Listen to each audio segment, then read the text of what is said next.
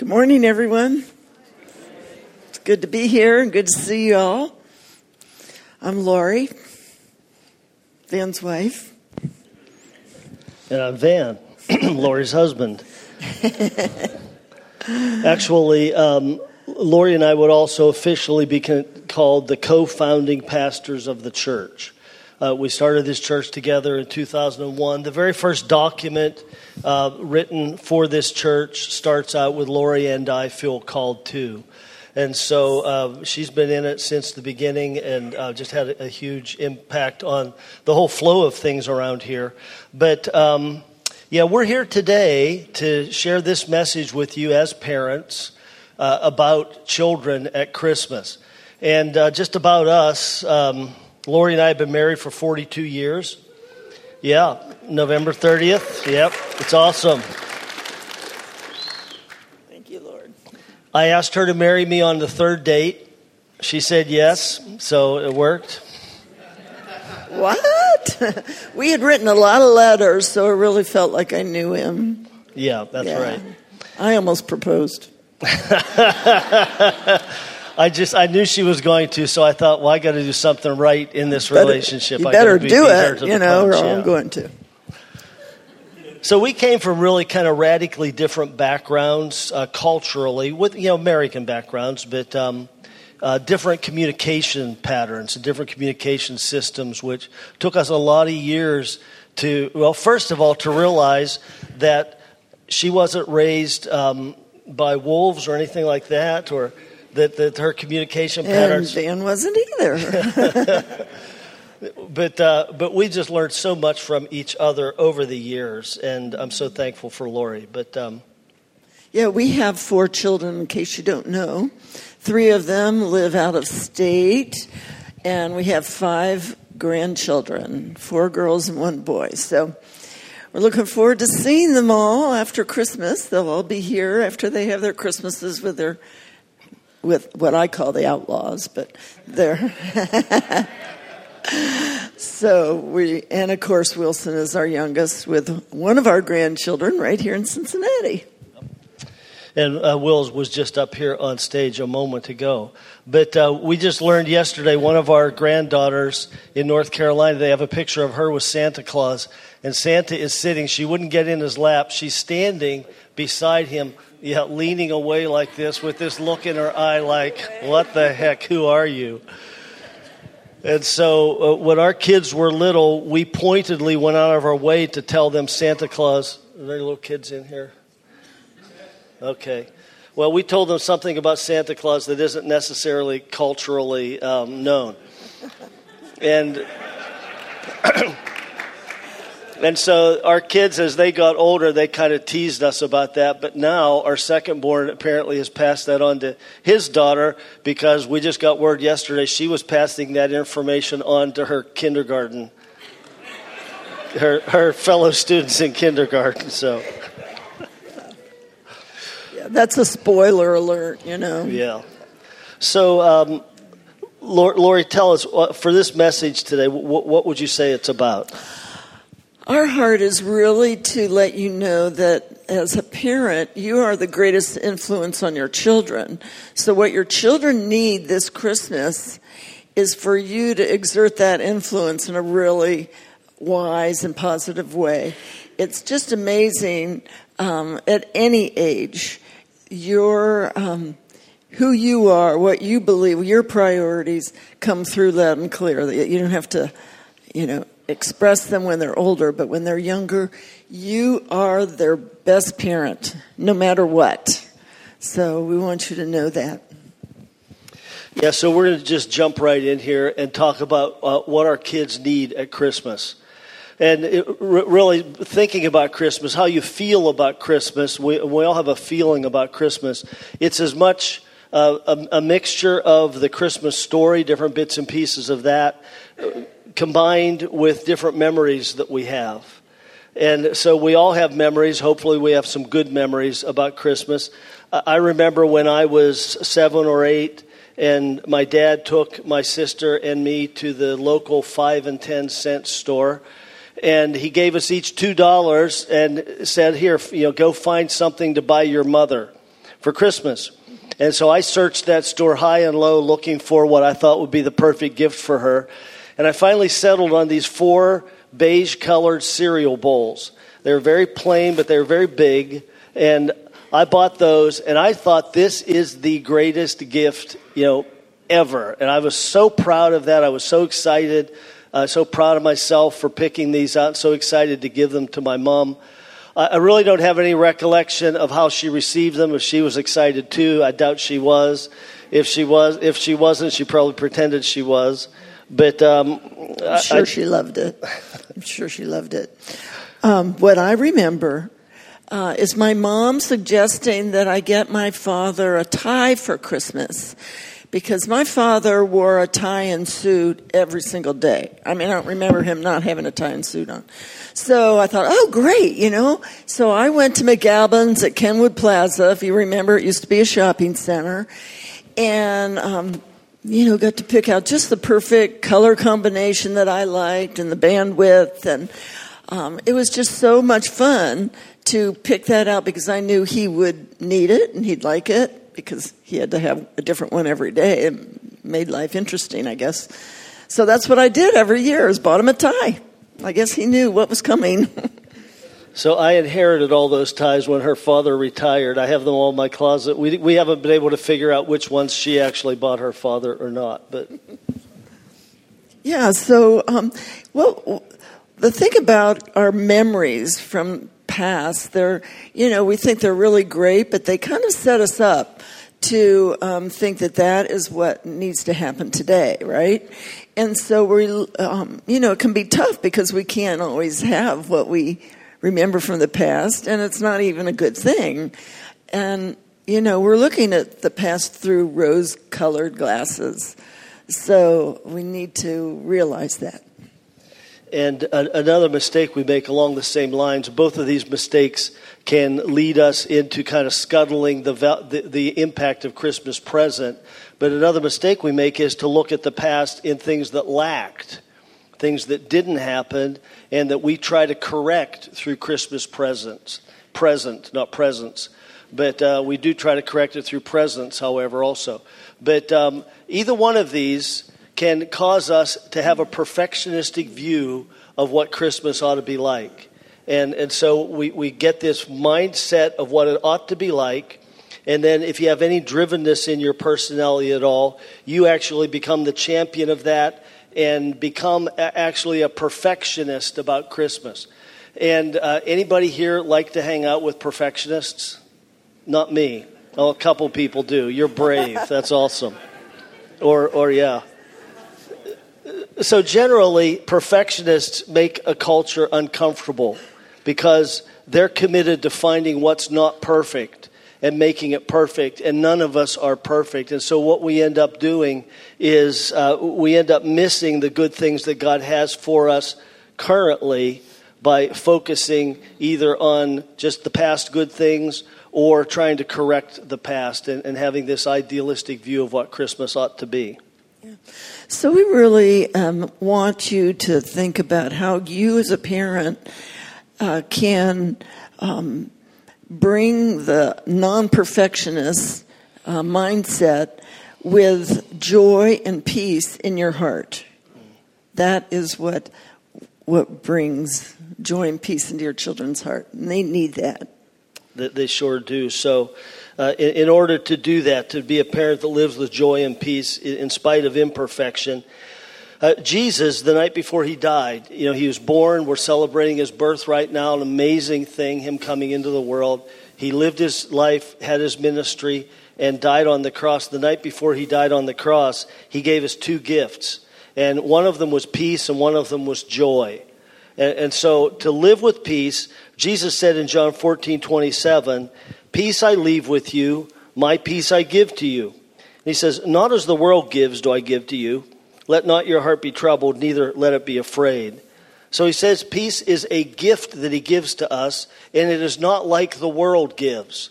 So worldly peace is based upon our outer circumstances. When everything seems to be going right, everything seems to be going well, we have peace. when things aren't going right, when there's turmoil or confusion or disappointment, we don't have peace. Jesus said he's giving us a peace that transcends that goes beyond that. So Jesus himself on one occasion is in a boat with his apostles. They're going across the Sea of Galilee, and there's a huge storm that comes up. And it's such a violent storm that his apostles, his disciples, several of them were fishermen, they were sailors, and yet they feared for their lives. And yet Jesus himself lies in the bow of the boat sound asleep because he had peace that wasn't dependent upon his outward circumstances. And that's what he wants to give to us. So, one more thing, okay? Yeah, sure, go ahead. Hey, here's a good step to take, all right? Especially in light of, for anybody here who's a perfectionist. So first of all, just give up the quest for perfection, which means give up control. Give up control. Then do this. Stay focused in the moment. Stay in the moment. Ask God what he's doing around you in the moment. And be thankful for every expression of his goodness, no matter how small. That'll turn your life around. That'll turn your Christmas around if you simply practice that. Good. And the other thing that Vam mentioned was that Jesus gives us joy.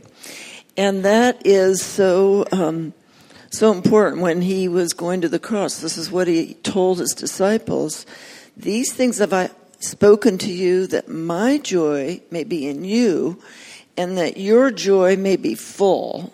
And when you think of where Jesus was looking towards the cross and speaking about his joy may be in you, we see that joy doesn't depend on circumstances or how I'm feeling, but receiving what he has for me. So he said, the writer of Hebrews said, talking about Jesus, he said, God has anointed you with the oil of gladness more than any of your companions.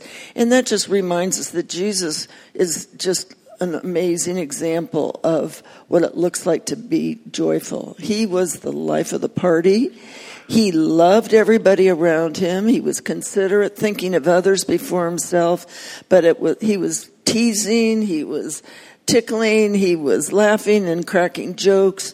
So he had real joy in his heart, and it didn't matter what people were thinking about him. He really had that. So we can see that his joy we can have that, and we're promised that. In fact, the Bible is true, and when it says Jesus came to set us free from negative thinking, right? And from sin, and fear of death itself. And he's given us a new life. We're a new creation. We're righteous. And he gave us that gift of joy through the filling of the Holy Spirit within us. So receive that joy and just believe it. And, that's what's really shows spiritual maturity and emotional health is when you're walking in peace and joy.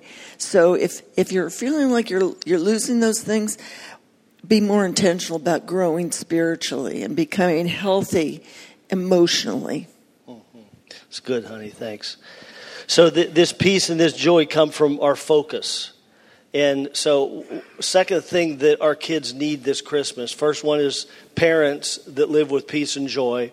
Second one is they need you to help them with their focus. And now obviously the first part of that is I have to have my focus right. And that's because our culture today is working really hard to instill values into our children that will literally ruin their lives. And that main value that our culture is constantly pressing at them is this idea that joy, peace, contentment, happiness come from possessions. And not just from possessions, but from possessions now.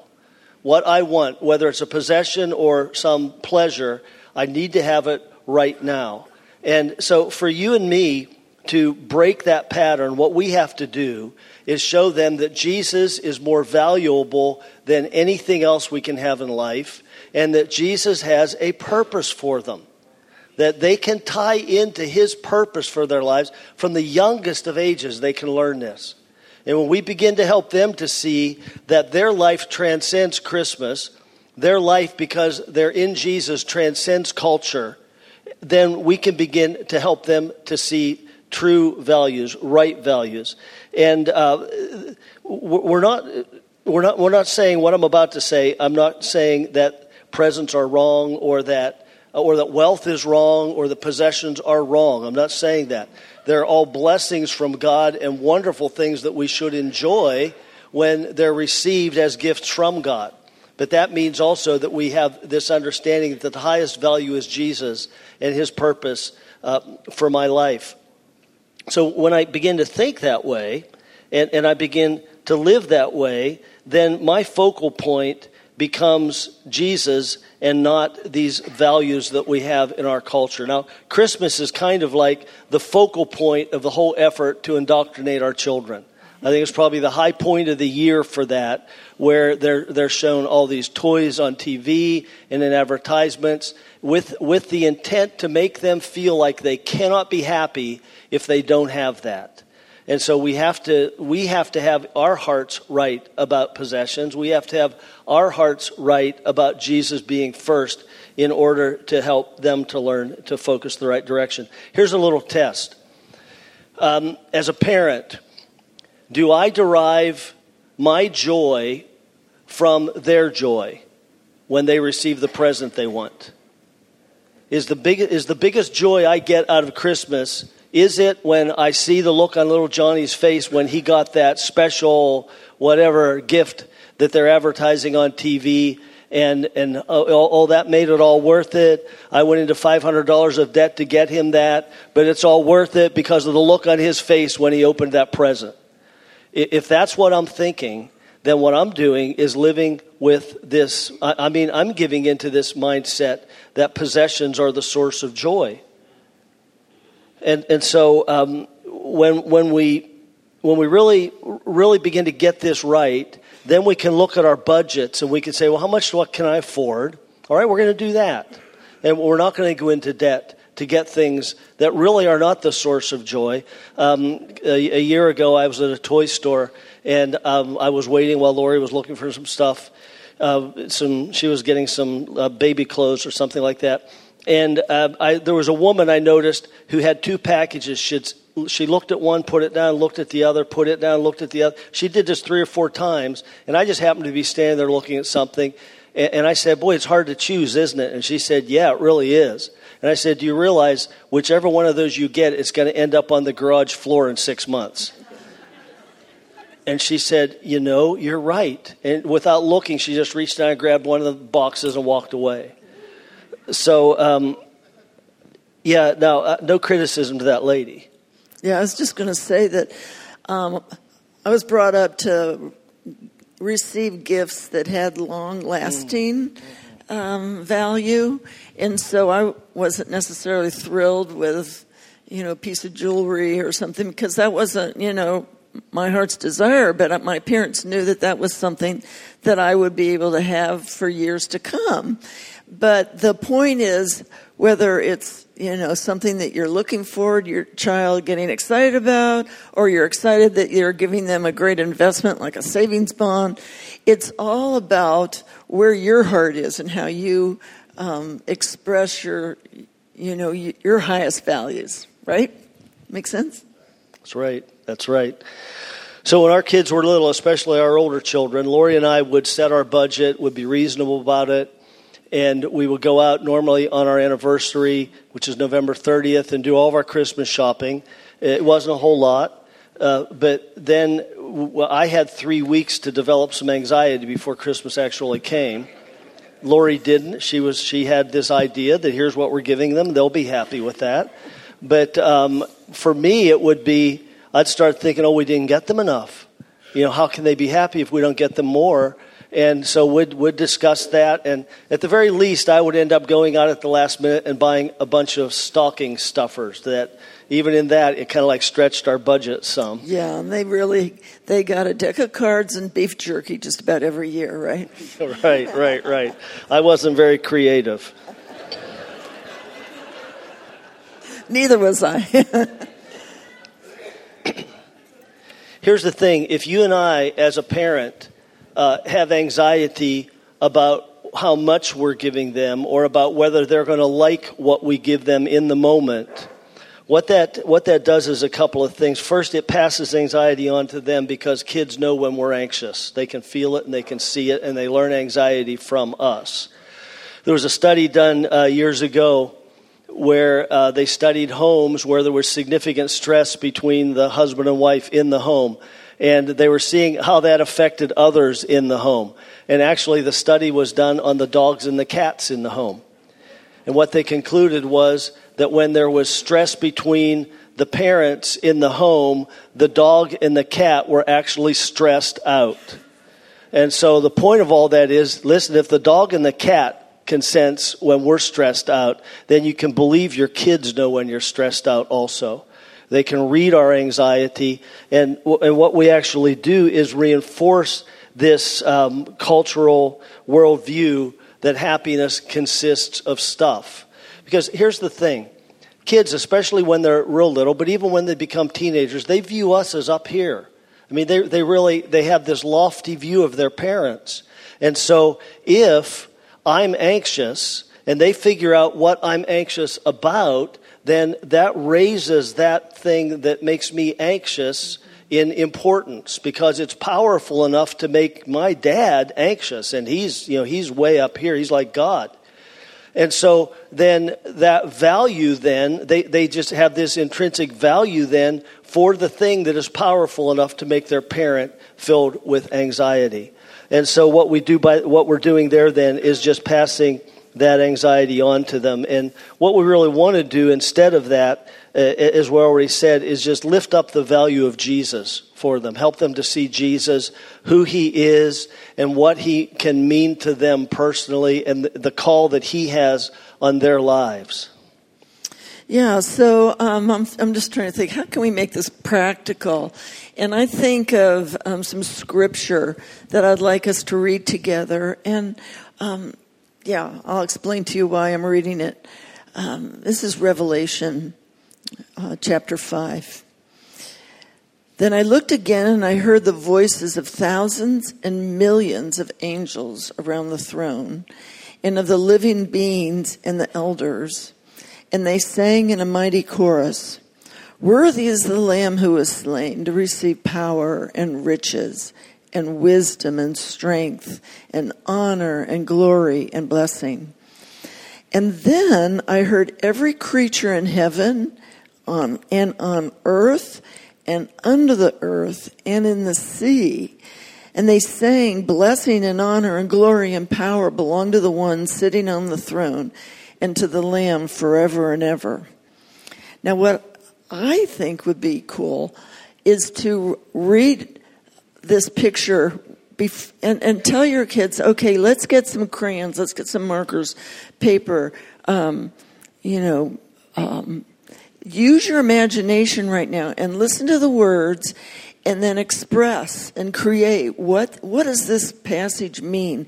Because it's describing heaven. And this is why Jesus came, is to bring heaven to us. And actually, that's what the shepherds experienced, is heaven came and announced Jesus. I mean, amazing. They heard and saw and felt an amazing experience with the angels singing, "Glory to God in heaven, and on earth peace, goodwill to men." So this does two things. It brings our children to the understanding that Jesus was in an amazing, exciting, joy-filled, beyond your imagination place, and his Father sent him, and he obeyed and humbled himself and became a baby. And he didn't stay that way, but it was a very humble beginning. it was dirty and stinky and smelly and everything that goes along with childbirth. And he came and did that because he wanted to show us his love. He wanted us to experience the sacrifice that he made and the amazing love that he gave his life, ultimately, all voluntarily. And the second thing is that Jesus opens heaven to us. We can experience heaven. And even when you might not experience it, if you ask your children to just listen and tell you what they're experiencing, they may be experiencing heaven even more than you can imagine. So, it's awesome. All right, so that leads us into our third point, and that basically is that we need to help them experience the Holy Spirit, because it's the Holy Spirit who is God present with us. He's the one who opens up heaven to us and opens up relationship with the Father to us. In fact, we receive peace and joy of Jesus through the Holy Spirit. Romans 14:17 says, "The kingdom of God is not a matter of eating and drinking, but of righteousness and peace and joy in the Holy Spirit." So we all have this need to actually experience God's presence. Not just to learn about God and hear about God. Not just to have a chill go down my spine when I hear someone do a great Christian song, which can be wonderful. But I really need to sense that God himself is touching me, and that he is embracing me. I mean, think about this. What would our relationship be like if it was totally intellectual? If it was just, in fact, we never even talked. All we did was write letters back and forth to each other.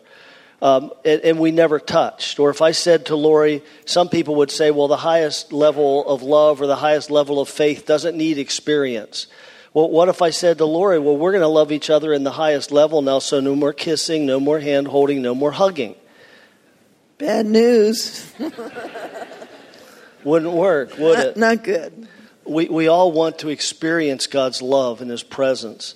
And children can do that. We have our second-born son, Brent, who lives in North Carolina right now. He has the little one that was informing her kindergarten classmates of that thing about our culture and Christmas. He was 12 years old when we moved from Michigan to Champaign, Illinois, and he went with us. We had been talking about moving for several months, didn't know where we were going to move. And on that first weekend in Champaign, they had a Sunday or Saturday evening service that was all focused on the Holy Spirit and worship. And during that service, I looked up front at the end during the ministry time, and Brent was lying on the floor and shaking. And he laid there for 20 minutes on the floor shaking. Now, I didn't get to talk to him and debrief with him at that moment. But the next evening, Sunday evening, we're driving home. We had a van. And Lori and I are in the two front seats, obviously, and we're talking, and we're just saying, hey, let's just move to Champaign. Let's just go there, and we'll learn about the Holy Spirit's ministry there and the gifts of the Spirit and prepare for our future there. Right? Yeah. I was just going to say, he's 13, and he has his very best friend in Wausau, Michigan. Yep. Right. Awesome. And so he's hurting about this, but he pops up between our seats, and he says, every time you guys talked about moving before, I always got sick to my stomach. But he said, last night I got peace about that. And he said, when I was lying there on the floor, I saw this picture he had a vision. And in this vision, a white lamb walked up to him, passed through his body, came out the other side black, and he said, then someone led it off to be slaughtered. He said he didn't know how he knew that. He just knew they were leading it off to be slaughtered. And he also said that, he said, Chad and I, his older brother, used to watch this stuff on TV once in a while and see people fall down. And we always made fun of them and said, look, they're faking it. But he said, when it happens to you, it's a totally different thing. So here he is, this young kid, barely a teenager, and he's experiencing God's presence, and that's a life-changing thing for kids. What's amazing to me is that I never experienced anything like that. But here my son is hearing from God and seeing something that God revealed to him. He wants to speak to us, and he speaks to our children. We want to draw that out of them. It's awesome. What Lori suggested earlier is just a great way to do that. Get the family together, light the Christmas tree, whatever, and read the story of the angel talking to Mary. And then let everyone go off by themselves, the angel announcing the birth of Christ to Mary. And then let everyone go off by themselves with this prayer. Ask everyone to say, God, what do you want to say to me? And let them just lie on the floor. And that means, Dad, you have to lie down on the floor. Face down. Say, God, speak to me. Mom, you have to do that. And let the kids go off in whatever little nooks they want to hide in and listen to God. And then gather the family back together and ask them what they heard. And you'll be surprised. You'll be amazed at what they hear, how God speaks to kids. And celebrate it at that. And what you're teaching them then is how to connect with God in a real and living way. The cool thing is your children, if they're in Kids Jam and Jam Junior and the student ministries, they're learning all this. This is not a new thing to them. So they'll teach you how to hear from God. And it's, so encourage them to come to the middle schoolers, 9:30, high schoolers, Sunday night. There are other opportunities. Obviously, Kids Jam and Jam Junior for elementary age. We have retreats and camps. They will have the elementary age camp again this coming summer. And it's going to be a fantastic time. Kids got saved there. They came to know Jesus. They got touched by the Holy Spirit there for the first time in their lives. Our youth pastor, Jordan, right over here to my left. Stand up, Jordan. Wave to everybody. There's Jordan. He just had a retreat where 23 of our teens went on this retreat, and then 2 or 3 other churches had people there too. And Jordan organized the whole thing for all these churches. And it was just a powerful time where the Holy Spirit was really impacting. And so here's what I would say. One of the gifts you can give your kid, if you have a budget, you haven't spent it all yet, take $50 or $100 and put it down on a sheet of paper. This is for you to go to camp this summer. And you hold on to it for them until the time. But give that as a gift to them. Coupons are cool.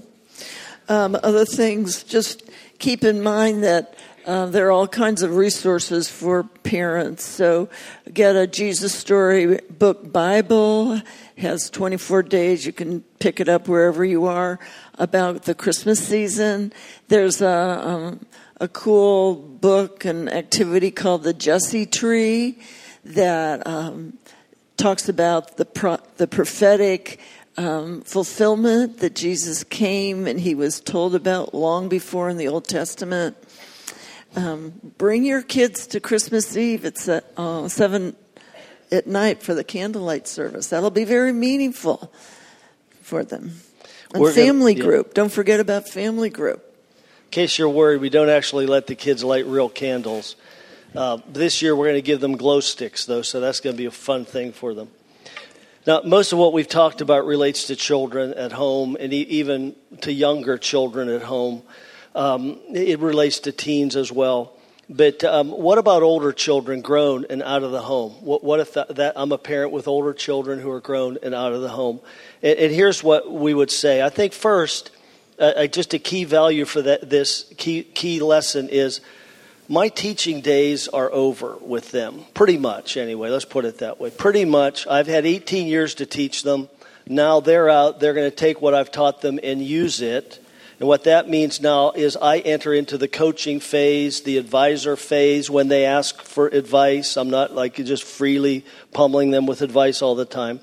But we're there with them to help them when they stumble, not fix them, but help them.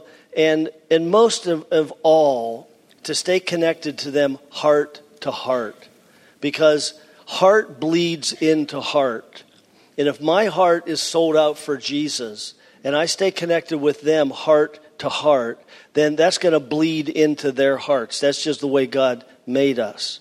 What if I have grown kids and they're not walking with Jesus? Well, first of all, don't beat yourself up about it, okay? None of us are perfect parents. None of us are. We all make mistakes.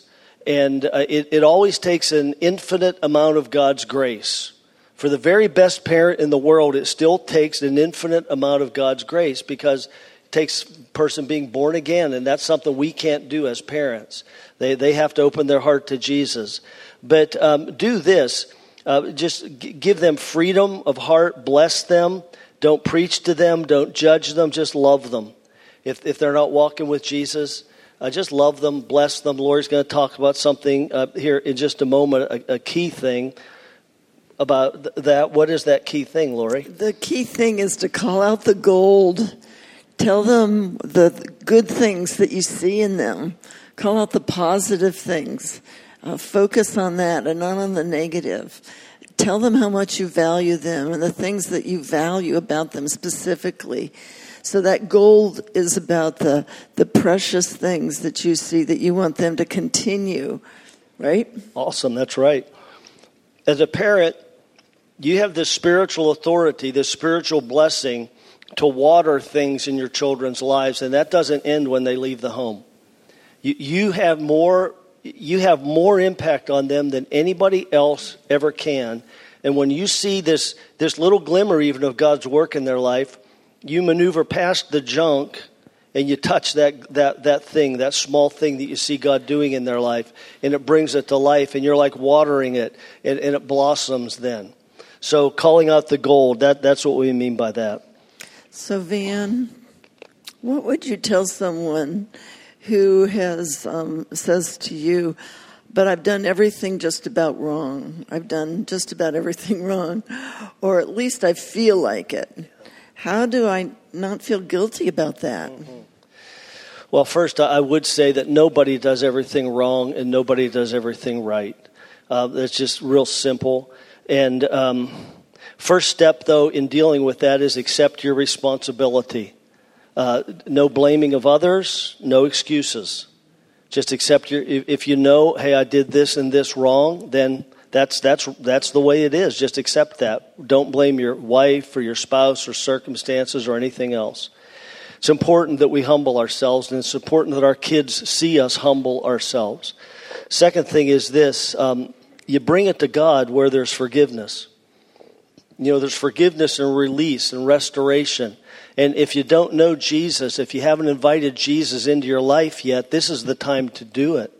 You just invite Jesus into your heart and into your life, and he'll totally revolutionize the way you look at yourself and your past and your future. But bring it to God. Bring those things that you view as failures to God. Ask him to show you. He might say, that list of 3 things, cross number 3 off and add this. Because you want to be realistic about it, but bring it to God.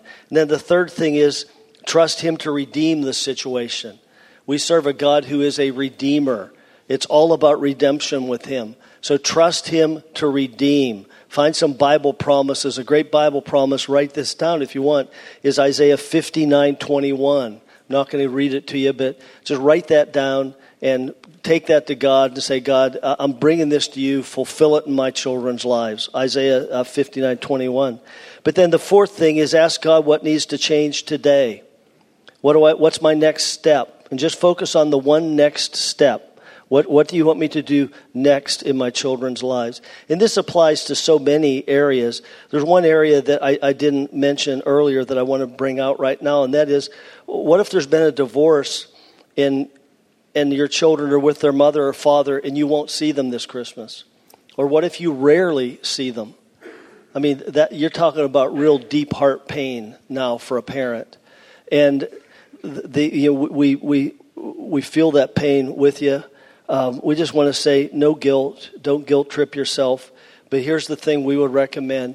Reach out to your children. Keep reaching out to them. Whether you get a response or not, keep reaching out to them and make contact with them, whatever it takes and however it happens. And then you follow these other principles. You call out the gold. You bless when you have the opportunity to do that.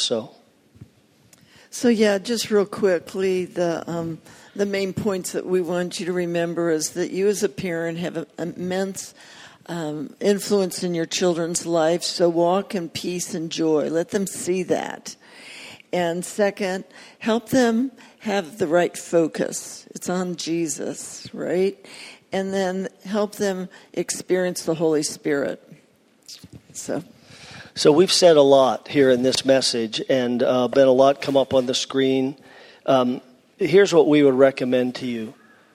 As we worship, ask God for just one or at the most two things from what we've said that you want to focus on. Don't try to focus on everything we've said. If you just focus on one or two things that God's speaking to you about right now, it'll help overall in your life, but you'll be taking the next step with Him that He has for you, and that's what you want to do, is just what's that next step. So right now, the worship team's going to come out. We're going to go into worship in a few moments, but we're going to receive our offering at this moment. So if you're new here, the way we do this is whoever is on the left, the furthest left side of the row, there's a basket under that seat. Pick that up, please. Pass it down the row, and then the ushers will be there to walk back the row and receive the baskets. So we give because Jesus gave. We give because it's God-like to give, and we want to be like Him, and He wants us to be like Him. So thank you for your giving and blessing this ministry. We're headed into a great new year, and your giving is what makes the whole thing possible from a funding perspective. So thank you very much. Father God, bless these offerings. We just pray your blessing on them. And everyone here, Lord, in this room, bless us, Lord, with the joy of giving more and more in Jesus' name. Amen. Thanks. That was fun. You can clap.